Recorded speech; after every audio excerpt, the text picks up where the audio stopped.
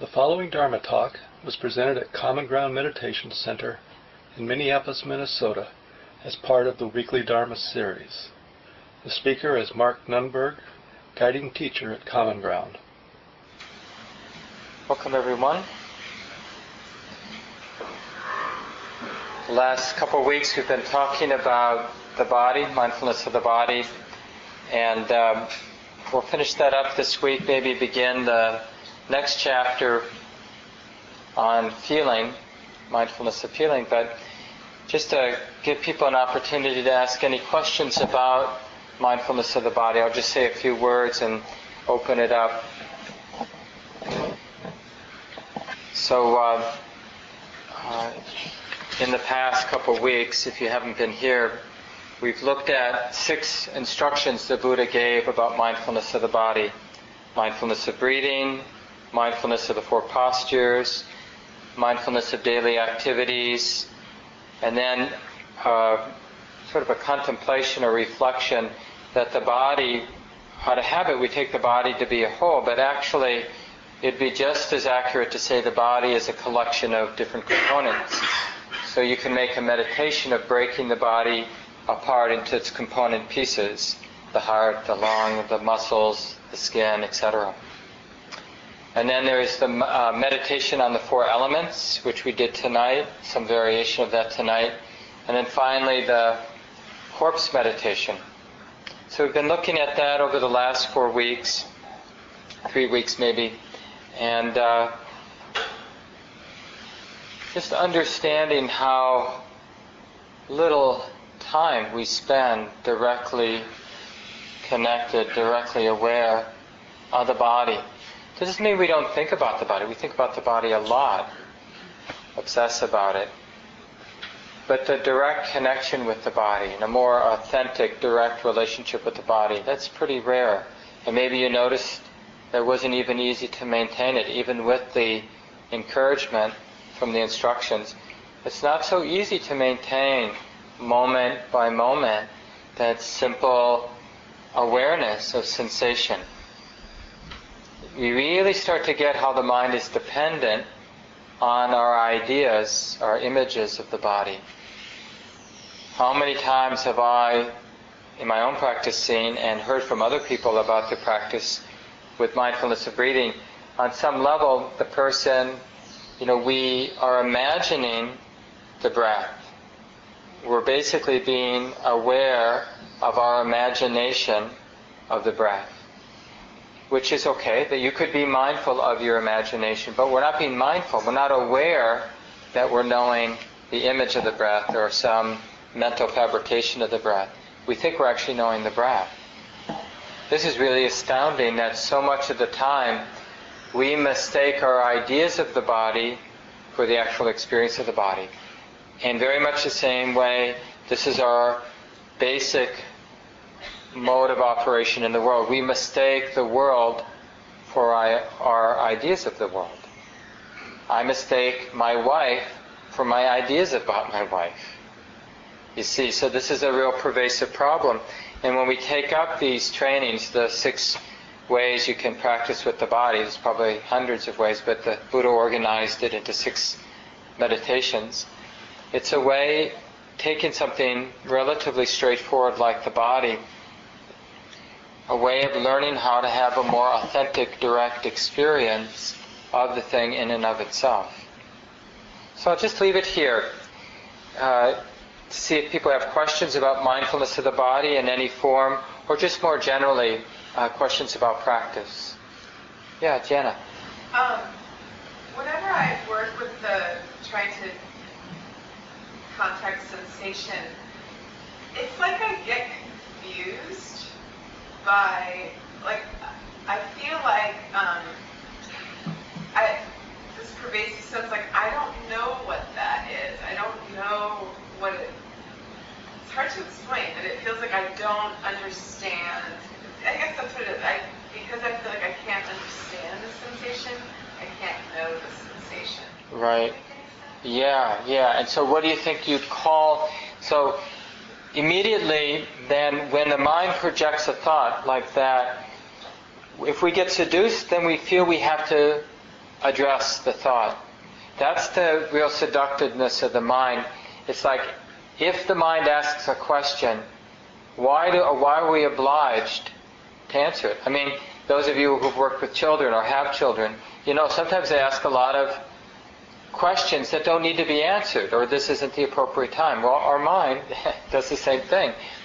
And so, like, that doubt, that am I really feeling the sensation?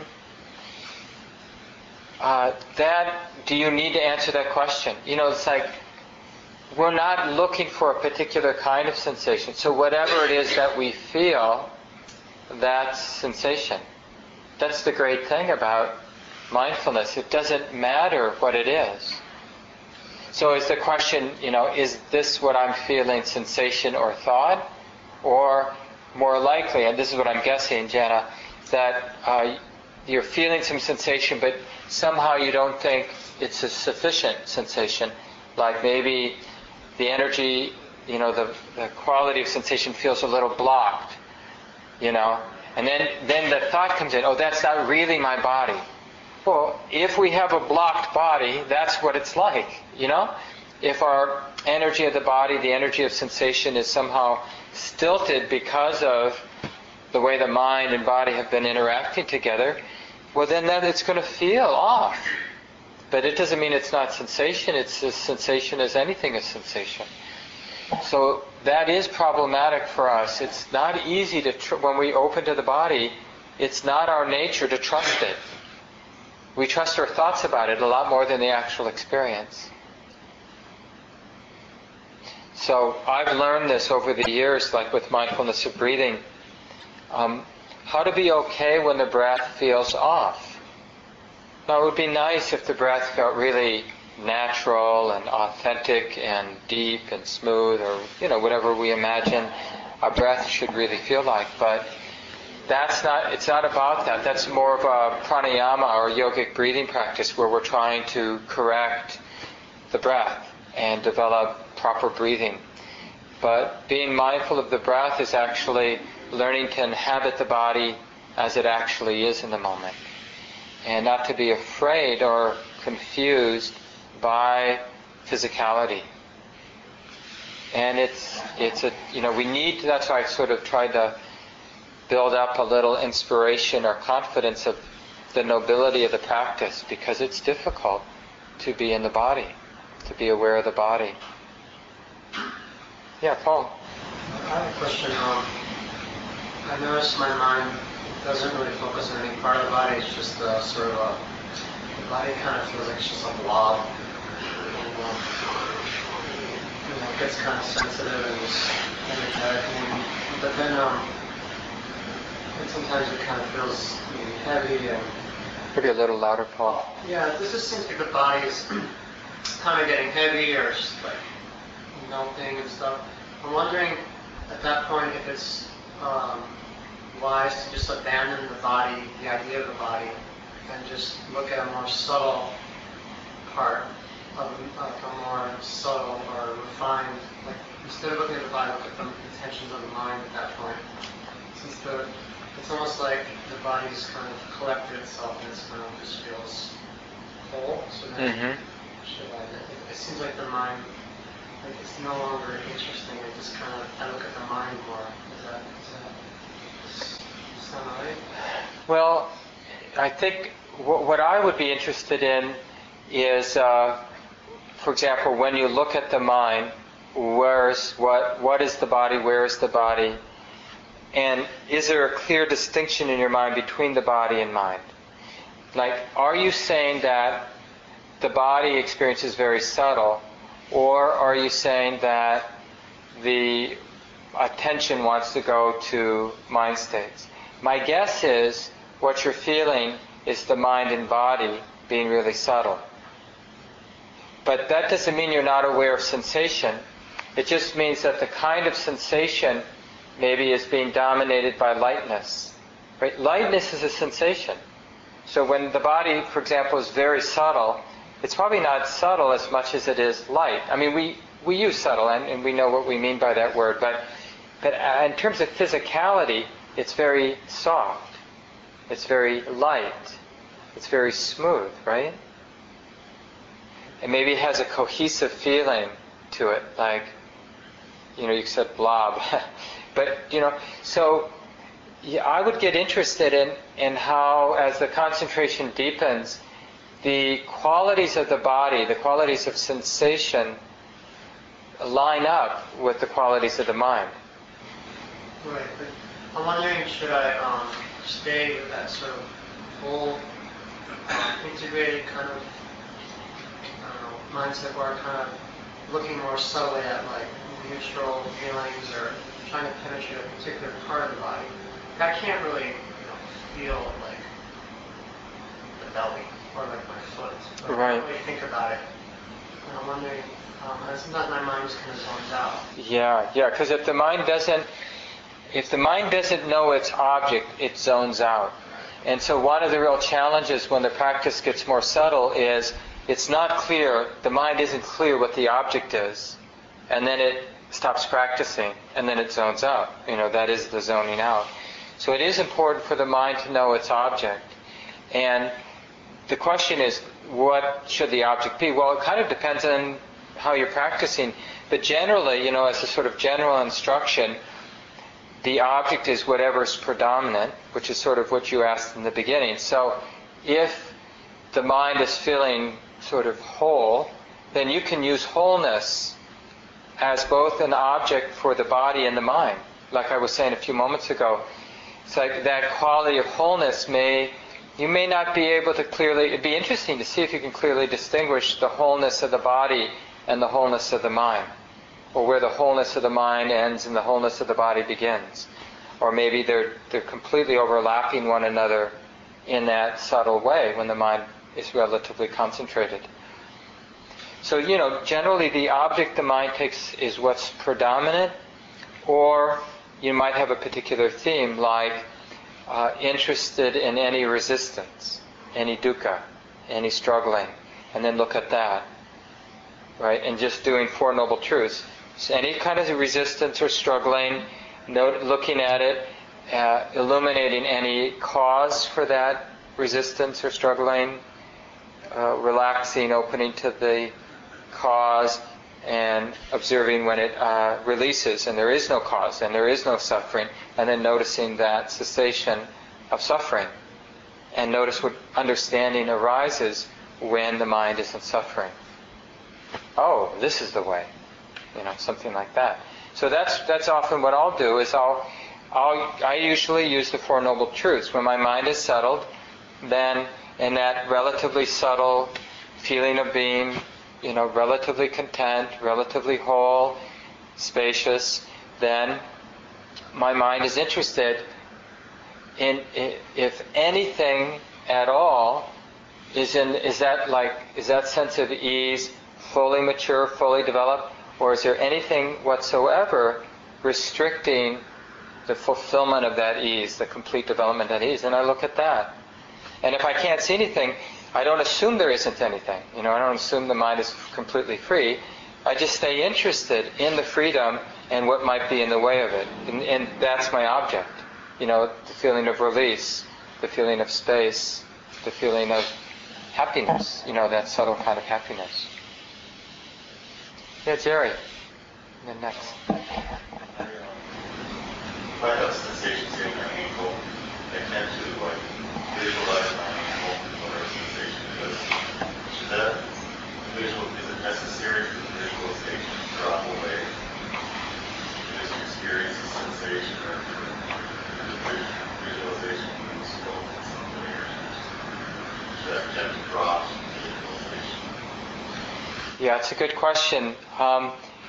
I think it's good to notice that the mind is visualizing the body part that you're paying attention to. So there's two things happening. The mind is thinking, but in this case using an image as a kind of thought. It's imagining the ankle, and it's presumably feeling some sensation in the ankle. And that can be useful, like if I'm going to feel my hand on my knee, it can be a useful trick to have the thought, hand on my knee, or the image, and it makes it easier to feel what's going on. So often the word supports the attention, and kind of creates a frame for the attention. Just like in Paul's question, knowing that the mind is feeling whole, just that thought, oh, there's wholeness, there's relaxation, there's peacefulness. Just that word can, in a way, put a frame around the experience of peacefulness. So actually it's easier to be aware of the experience of peacefulness. So the only question then is, does the image support the awareness of sensation in the ankle? Or does the image or the thought about the ankle get in the way? And so it's like you want to use it as a frame to go through it to the direct experience. And you just have to look, and so maybe you need it initially, and then you're in the twisting or the aching or the hardness or the softness or the coolness or the warmth of it, and then the thought or the image retreats. It's there, but it's not distorting the awareness of the sensation. So is it distorting the awareness of the sensation? Then look at the thought or the image as an image in the mind. Like just be clear, imagining the ankle is like this. Picturing the ankle is like this. Sensations are like this. So that you're distinguishing the two.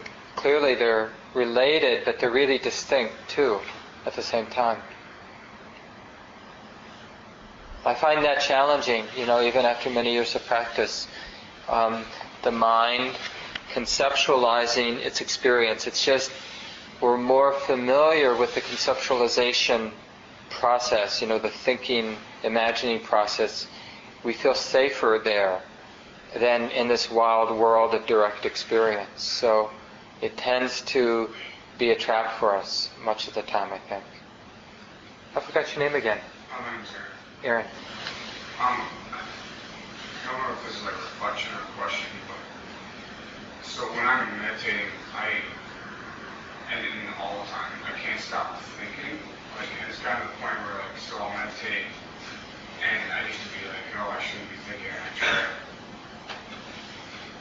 stop thinking, but it's gotten to the point where I just kind of flow through thoughts and not try to stop them at all, but just continually goes, and it's like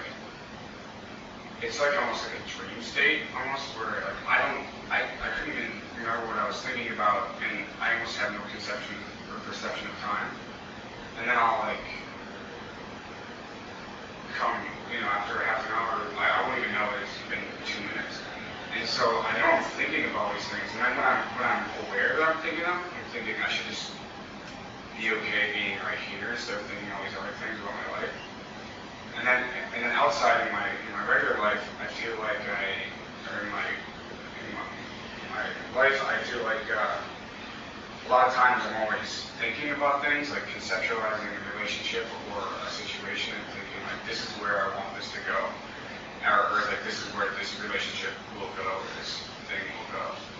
And it's a lot of times when I'm not thinking about where it's going to go, but I'm aware of where all the possibilities are, but I'm not trying to push them there, and I'm just aware of them, that I'm okay where I am, instead of just being like, why am I not okay where I am? Why am I not okay where I am? And I guess, I don't know, if you talk a little bit about some of that. Yeah. And that's probably familiar, what you described, familiar to a lot of people here, because I think it's just the way it is in the mind. And it's a real insight when we see that movement of thought as a river, no beginning, no end, and how the thinking doesn't need Aaron or Mark or anybody to do it. It just does itself. Thinking is what the mind, this part of the mind, that's what it does. It just generates content. And this particular generation of content is sort of influences the next, and then the next, and the next, and the next. And so when you do wake up, and so not only is there this stream of thinking, but there's an awareness of this stream of thinking, this river of thinking, then what are the qualities in the mind in that moment? You can really look, is there a kind of despair? Is there a kind of like wanting to jump back in the river, get lost? Just like, when we wake up from a dream, it's very similar. Like if something wakes you up in the middle of the dream at night, then notice, like, are you afraid of the content of the dream? Do you want to go back to the content of the dream? Are you both afraid and want to go back to the content of the dream? And what we get is these little examples, like you shared, Aaron, and the example of waking up during dreaming. It's a little window on how so much of our life is, like you described at the end of your comment. Like you're noticing that in daily life there's also this tendency to keep conceptualizing. And so the question is, is that okay? And are we okay about sort of being in our thoughts, and not only in our thoughts, but lost in our thoughts for large parts of our life? Are we okay with that? And what you suggested in your comment is more that the positive end, when you notice that you weren't so lost in thought, that I forget exactly how you said it, but that felt more skillful, that you could make better choices or more natural choices. And so this is for each of us to figure out. So my guess is, for most of us, the more we see that, there will be this wholesome repulsion about being lost in thought. That somehow we're going to start associating that with a sense of being missing our life, being disconnected in an important way. And a wholesome fear will arise. And that wholesome fear will inspire us during our meditations to begin again, even though it's hard work. So even though it shouldn't be hard work, because of our habit, it is very hard to come back and just be in the body, be with hearing, be with the breath, or whatever you're using to come back to the present moment. It's hard work, not because it's essentially hard or challenging, but because it's not our habit. Our habit is to be in that generation of thought, image, concept, one thing after another, flowing on and on. It's very much, I don't know, I've never been addicted to hardcore substances, but I'm imagining it's very much like being addicted to addictive behaviors or addictive substances, where we, once we're out of it, we crave going back to it. We feel off when we're not thinking. So we have to create a taste for simplicity, the mind that's simple because it's not involved, not lost in complicated thinking, that kind of web of thinking. We think it's so important for happiness. But if we really looked at the experience of ease and happiness in life, I bet we wouldn't associate it with a lot of thinking. Now we might have a moment of happiness and then think about it, which is often how we ruin it. But the actual happiness comes before the thinking. It isn't about the thinking. And certainly, if we polled the group here tonight, we would all say, there have been moments of a lot of thinking that have been very hellish, right? When we think about the really hellish moments in our life, probably in one way or another we were obsessively thinking about something, worrying about something, imagining something, fearing something. So we have a lot of evidence. The question is, how can we get out of it? Our tendency, of course, is to think about it. Let me think about how I can get out of it. And that's why in the Buddhist tradition there's such an emphasis, this word, it's a little neurotic how many times we say the word practice. But basically the word practice, which is of course a thought, a word, is a sort of symbol for dropping into things as they are. So there may be thinking, but then in that experience of things as they are, thinking is known. Oh, there's thinking. Thinking is being known. This is how it is when the mind is thinking. It's just thinking. And in this experience of being mindful, we're not for or against it. So we're not being mindful in order to get rid of thinking, but it's in order to not be confused by that stream of thoughts. So that's what I would really work on, is as many times as you are aware of it, appreciate that moment, even if it's unpleasant. Like, respect that you are aware of having been lost in thought. And it's like this. And this is good. Like, even though it may be unpleasant, you'll notice too that it feels right, as you suggested in your comment. It feels right to not be trapped, even if it's just for a moment before we get drawn back in for some reason. Little bits will undermine the whole process. We have to start somewhere. So wherever we're at in terms of like being dependent on overthinking, over-imagining things, that's where we begin. We can't begin anywhere else. We'd like to begin as a fully enlightened person, but, of course that doesn't work. So if we're already an obsessive, neurotic, fearful, greedy person, then our practice of mindfulness has to begin with this. Yeah. Say your name again? My name is Glenn. Glenn. Having a lot of difficulty with the meditation itself, just having a natural case of ADD that I've worked with for a long time. It's very hard to focus on objects and stay there and to notice when I'm distracted. I know that we've talked a bit about mindfulness of daily activity, how meditation can help you in other daily activities.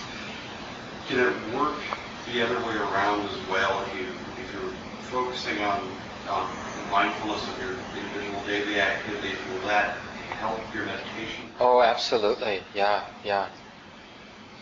And remember, it's so easy to make mindfulness synonymous with being aware of the breath and then the attention not deviating from the breath.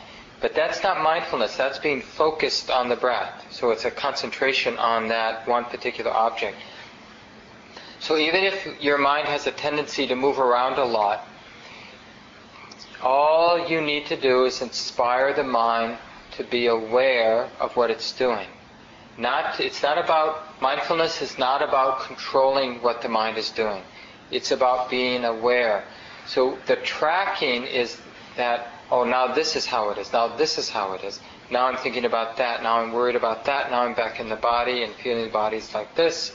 And so this actually, we want to configure the practice so this isn't like some insult.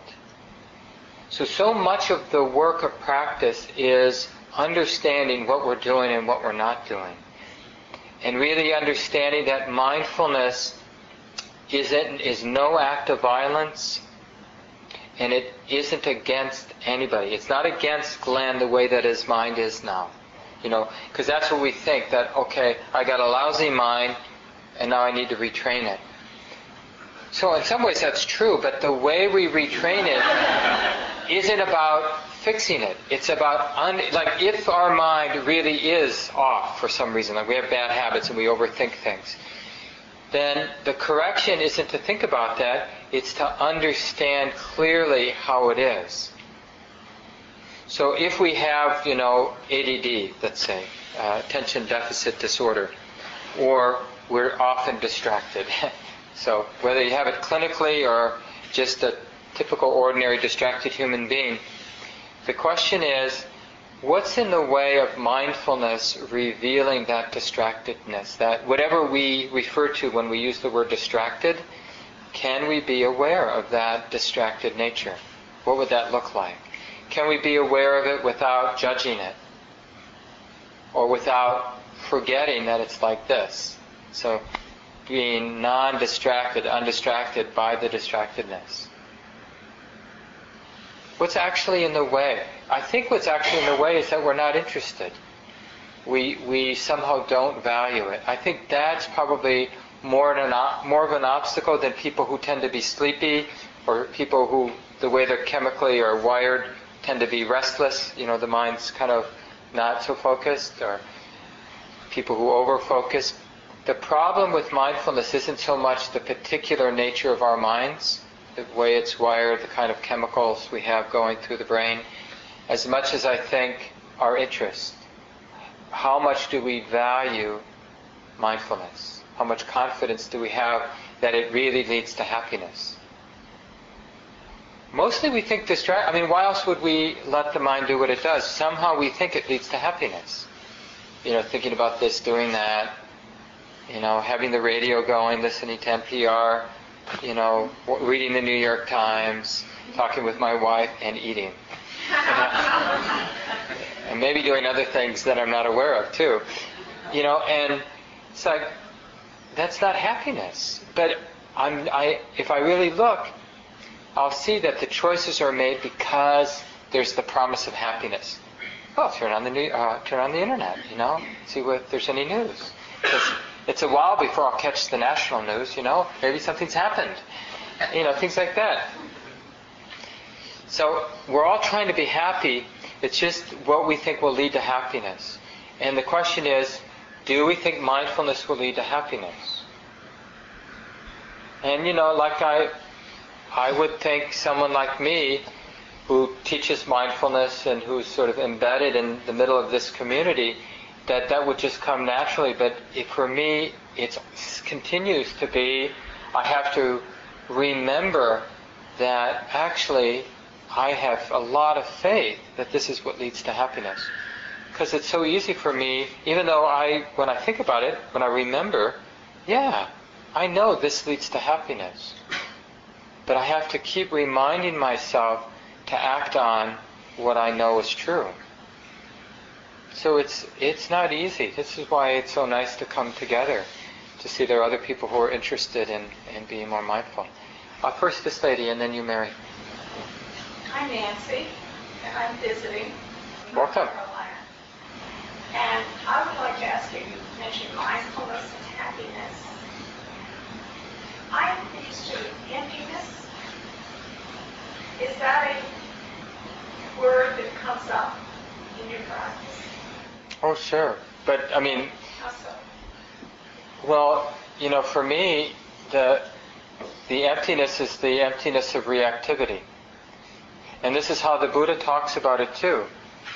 Emptiness was emphasized in the later Buddhist traditions, but a little bit in the discourses of the Buddha, but it got emphasized a lot more later after the time of the Buddha.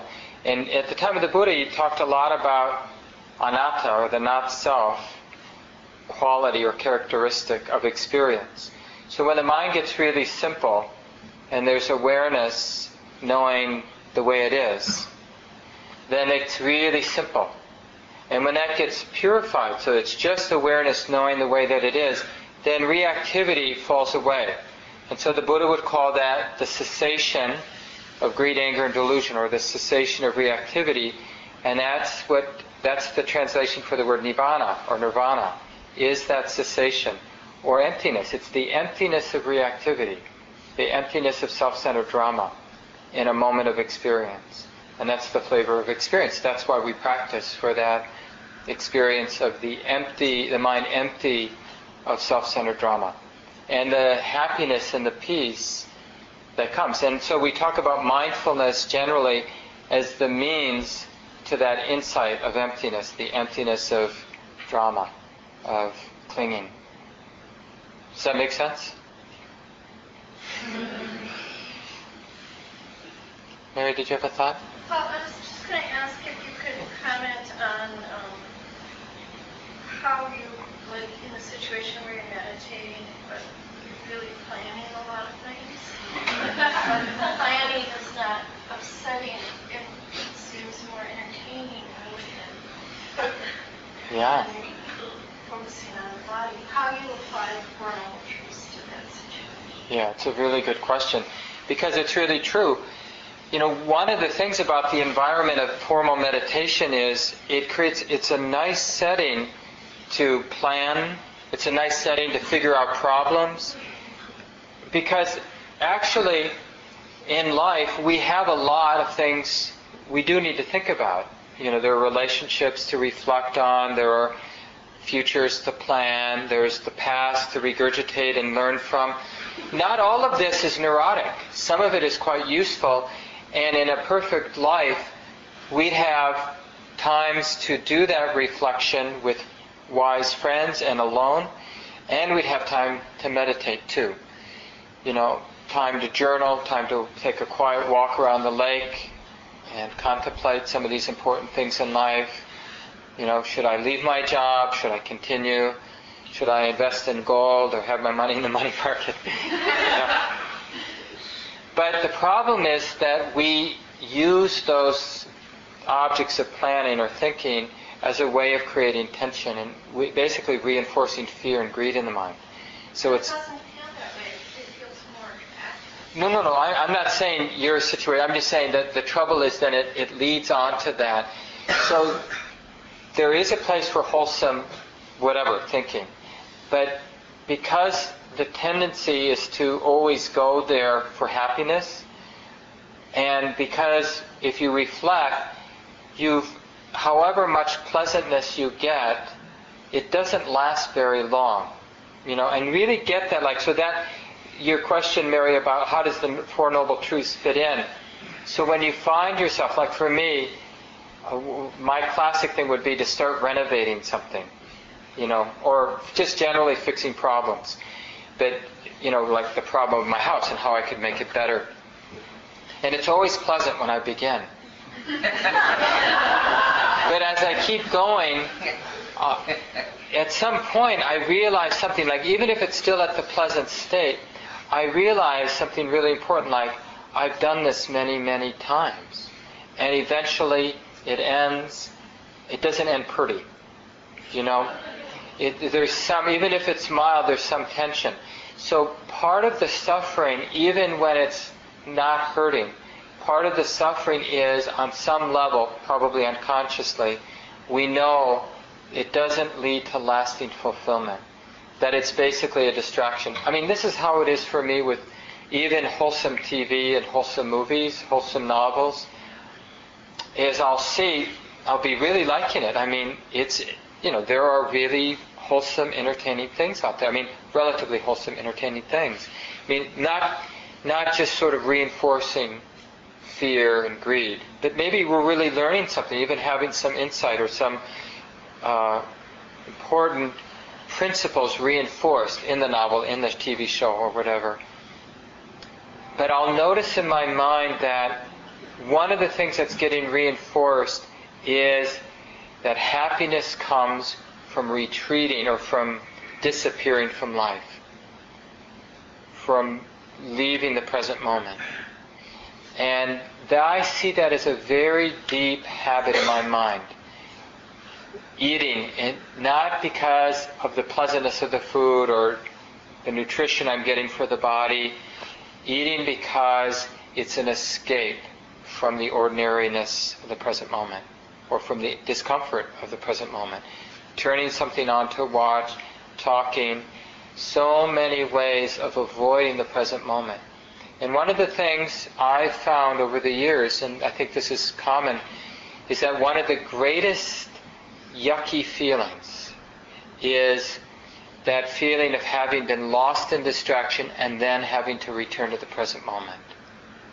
And so one of the things that naturally has arisen in my mind is a kind of resolve or vow not to be surprised by the present moment.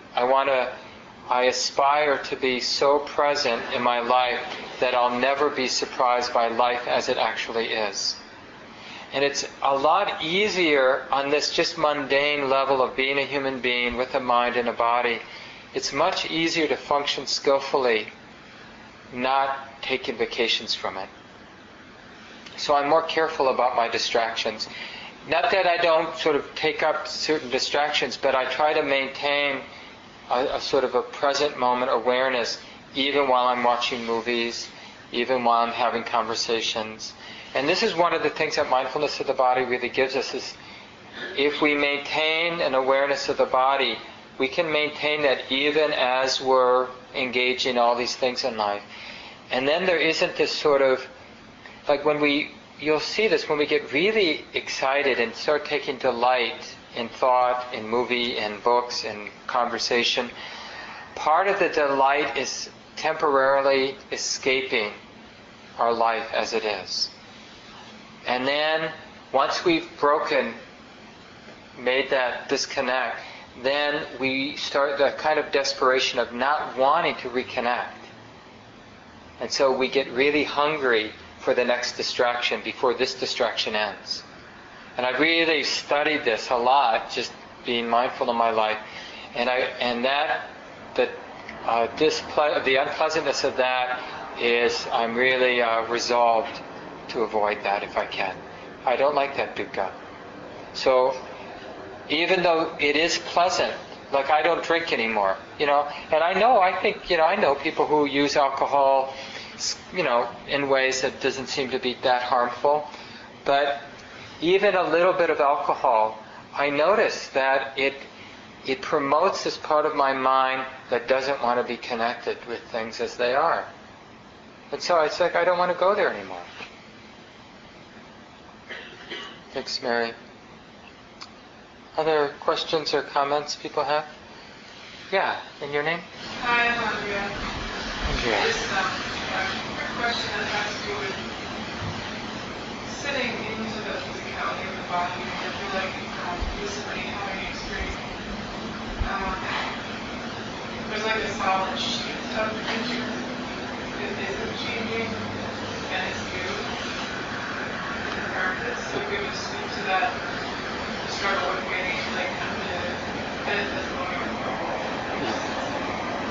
So if you didn't hear Andrea, she was talking about something coming up that's relatively new in her practice, that a kind of sensation that is pervasive. Is it one location or everywhere? Yeah. Oh, so it has a particular location and seems pretty steady or static? Yeah, it's like a sheet of anxiety. Yeah. Yeah, I think generally those are good signs that, because a lot of that more subtle pain stays below the level of consciousness because it's yucky. And in a funny way, it seems to be true though, the more subtle the pain, the more subtle the unpleasant sensation, the more disturbing it is for the mind.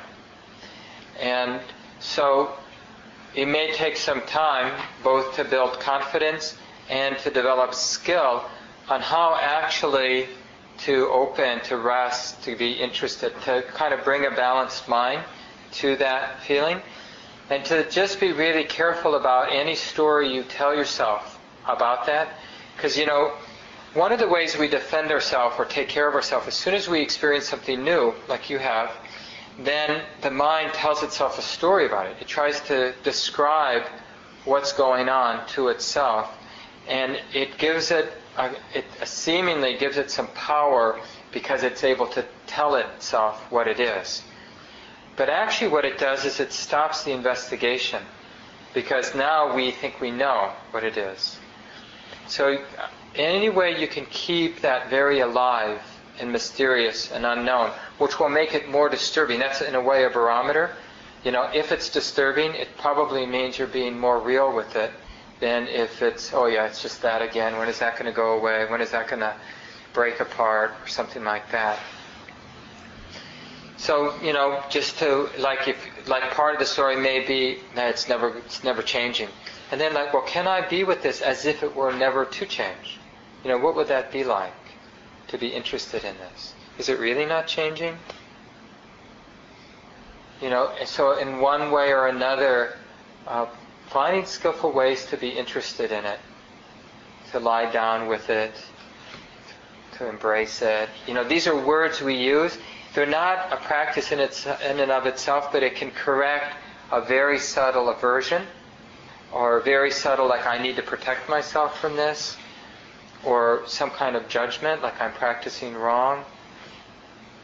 Because it's probably coming online because the practice has become more steady. And then something that hasn't been seen before is being seen. It's so much of practice is learning to honor things that are unpleasant, especially subtle things that are unpleasant, like low-grade, pervasive anxiety.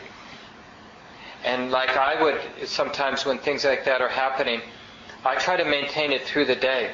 So I may get to know it in the quietness of a meditation period. But then I try to remember it and see if I can maintain a thread of awareness of that subtle anxiety all the time. So even when I'm happy or in ordinary states of mind, I'll just see if, oh yeah, and that's there too. So that I see that, well, it's always been there, and my life has been fine, or, it's been whatever it's been. So I don't need to be afraid. I can really welcome this in, give it a space on the table. It's part of how it is, part of what this mind and body is. Jean, did you have a comment or thought? Yeah, we're following Jack Kornfield's book. We have been now for a while. We're on chapter 8, moving on to chapter 9. The Wise Heart. Mm-hmm. Yeah. My name's Andy. I was wondering, so just going back to what you were just talking about with pain or anxiety, and you're talking about be careful about telling yourself stories or attaching stories to it. I'm wondering, would sitting with the pain or sitting with the anxiety and having a dialogue with it, like asking, what do you have to tell me, or what do you bring? I mean, is that the same as a story? Well, yeah, I was gonna maybe modify that. Thoughts that are the cause for the mind to become more clear and interested, or skillful thoughts. Thoughts that distort or confuse or distract the mind are unskillful. So, for example, if we're feeling something like Andrea mentioned, the sort of a subtle anxiety that's sort of come online that we hadn't noticed before, then as we learn to be with it more, it might be quite useful to ask a question every once in a while like, what's asking for acceptance? What's happening here that's not yet being seen, not yet being felt? So depending on how you practice, but absolutely, there can be times when some language, some words, a question can really help the mind see in a way that it hasn't seen or opened before. You just have to see, whether you're asking questions as a defense, as a way of sort of preventing a deeper opening, or the questions, the word is sort of illuminating how it actually is now for you. Thanks for the question. A little bit of time? Yeah, Tyler. Nicole. So, as I'm practicing mindfulness, mostly in daily life, not so much in meditation, but in daily life, I feel like I'm trying to practice, and when I try to practice, I'm disconnecting from the rest of the world around me, like it's a distraction, and I have people doing their thing, or somebody trying to talk to me, or whatever else is going on. It's like I want to push it away because I'm trying to be mindful. And it was kind of frustrated. Yeah. And I'm just wondering how to deal with that. Yeah. Well, one of the things that we have to ask ourselves, to be really honest about what might come up, like when you have the notion to be mindful, you might look, Nicole, it might be that what you're really sensing is it would be good to retreat from the world right now. Like maybe you're already experiencing a kind of tension or stress, and that somehow you're sensing it would be good to refresh. It would be good to retreat from the busyness, the different experiences that are agitating for the mind. So that may be slightly different than the intention to be mindful. But that doesn't mean it isn't the right intention or skillful intention to have in the mind. And so I would look carefully, like if as you're sort of there, and of course this would arise in a moment of mindfulness, so there you are in your daily life doing what you're doing, and then this moment arises about this moment of like, oh, I could be practicing. And there's that moment, and then right in that moment, like the kind of practice we're going to do is really arising out of how it is right now. So right then, before you tell yourself what to do, stay interested in how the mind is. Like, what is the texture, the quality of the mind or the heart right now? What kind of medicine does it need? Because, and this is just generally a really good point for us, because we talk a lot about mindfulness here at Common Ground. But a lot of the time what our mind, our heart needs isn't pure mindfulness. It needs refreshment. It needs a break first. It needs some wholesome comforting. And generally the way the mind, the heart gets some wholesome comforting is it retreats into conditions that are pleasing, not conditions that are agitating. So that's why so many community members have spent so much money and time making this building and now the yard a really pleasing place.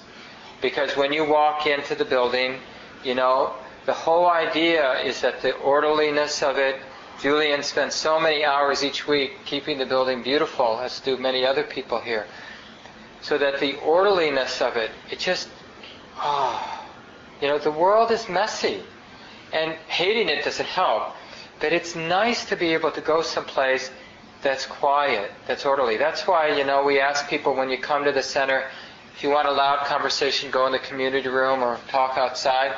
But once you're in the building, to just kind of use whisper, or at least in the lobby, so that people come, they can have a place that's relatively quiet. That's why when, we try to have the cushions really orderly, and the chairs, so that there's this quality of like, this is a sacred, protected space.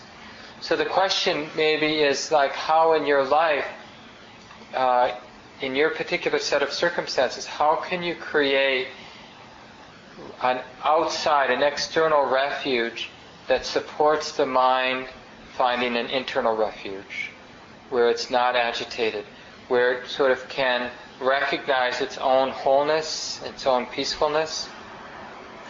And so it's okay to sort of create some boundaries, like in terms of the other people, and to understand that this is more about taking refuge in calm and tranquility and peacefulness and whatever supports that. And really be creative, like whatever works, use it. And then when the mind feels refreshed, then notice the intention to be mindful. Because mindfulness is like an interest in outright exposure, not afraid of like letting life happen around you and in you as it actually is.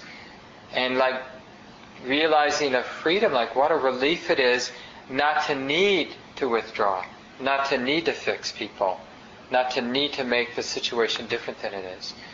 But it's hard to do that initially if we're already feeling a little overwhelmed by life. And so much of the time we should respect mindfulness, but the first step might be finding some refreshment for the heart and mind and really getting good at it. I often kiddingly say that starting in kindergarten, we should have been taught how to relax and how to find some of this inner peace. Because then mindfulness actually is relatively easy if we feel comfortable in life. We have to leave it here. Let's just take a moment, let go of the words, maybe take a breath together.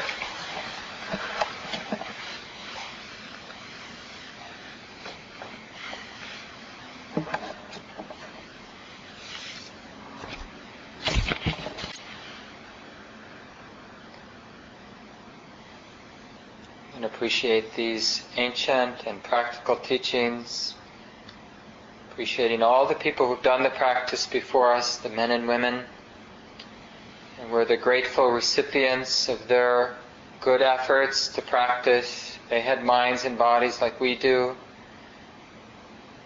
They had obstacles. We can feel grateful, and we can also feel inspired to do the best we can to contribute to this stream of wisdom and compassion in the world, leading to the end of suffering. So thanks everyone for coming. And I'd like to give the monthly reminder and teaching on Dharma. Dharma is the word for generosity. And at Common Ground we use it as a central practice. And it's really about learning in life to freely receive and freely give. It really is what helps drop, as, forgot your name already, Nancy said about emptiness. It's funny how receiving fully and giving fully is the experience of emptiness. Emptiness is being in line with movement, and the movement of life is receiving and giving. That's how we become empty of self-centeredness. How can we fully, completely receive and give in life? And so this is our operating principle here at Common Ground. You know, we have this building, we have a mortgage, we have paid staff, we support the teachers, we pay for electricity, all these ordinary things. But instead of charging or having suggested donations, what we do is we ask people once a month to, remind people I should say, to continue this reflection on receiving everything freely. So all the teachings we practice, I practice, the whole community, we practice giving it freely, the building, the programs.